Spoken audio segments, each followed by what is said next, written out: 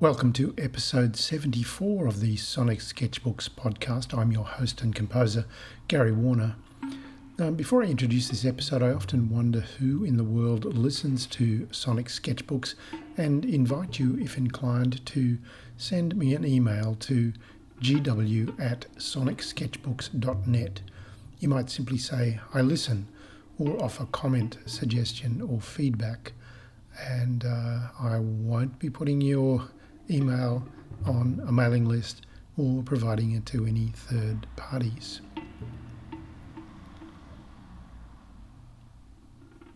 I've long been collecting individual sounds of everyday objects like saucepan lids, wine glasses, tools and implements, vessels and containers. I strike the object once with something, perhaps a chopstick with a rubber band wound around one end, a wooden spoon or something else to hand, and record the sound that it makes. Of course, any object can be coaxed to generate a variety of sounds, depending on what it is struck with, where and with what intensity. I call this my Pleximetry series, named for the medical diagnostic method of tapping the chest and other body areas.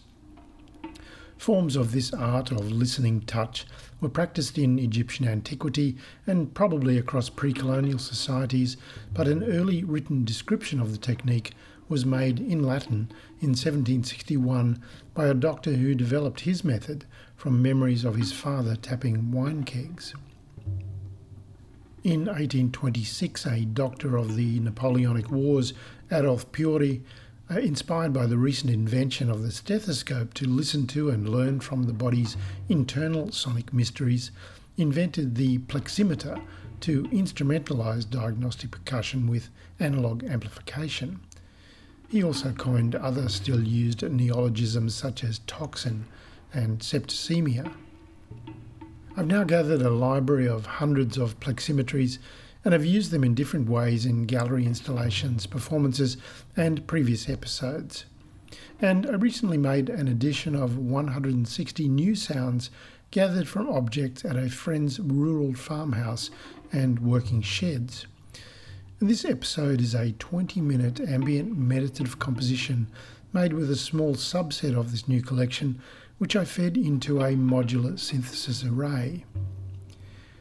The audio files were first sent to a MakeNoise Morphagene granular synthesis module, and the controlled voltage output of that input signal I cabled to a Mutable Instruments Branches module, a coin toss simulator that randomly assigns signal to a pair of heads, tails outputs that were then sent to TipTop Audio's MISO module, an acronym for mix, invert, scale and offset, for dial manipulation of the aleatory CV signals, which are then fed back into the Morphagene to control various of its parameters, such as sample selection, playback position within the sample, grain size and vary speed. This patched array is a feedback loop that continuously evolves without further intervention. And I like to think of this as a kind of prepared synthesizer in the trailing wake of John Cage's prepared piano and all the other prepared instruments and players that have followed from his 1940 experiments to make something new, strange and complex through inventive, exploratory combination of knowns, unknowns and the vagaries of chance. I then further manipulated the Morphagene's output recordings through my usual compositional methods of layering, time shifting, effecting and signal processing in the digital video editing software Final Cut Pro.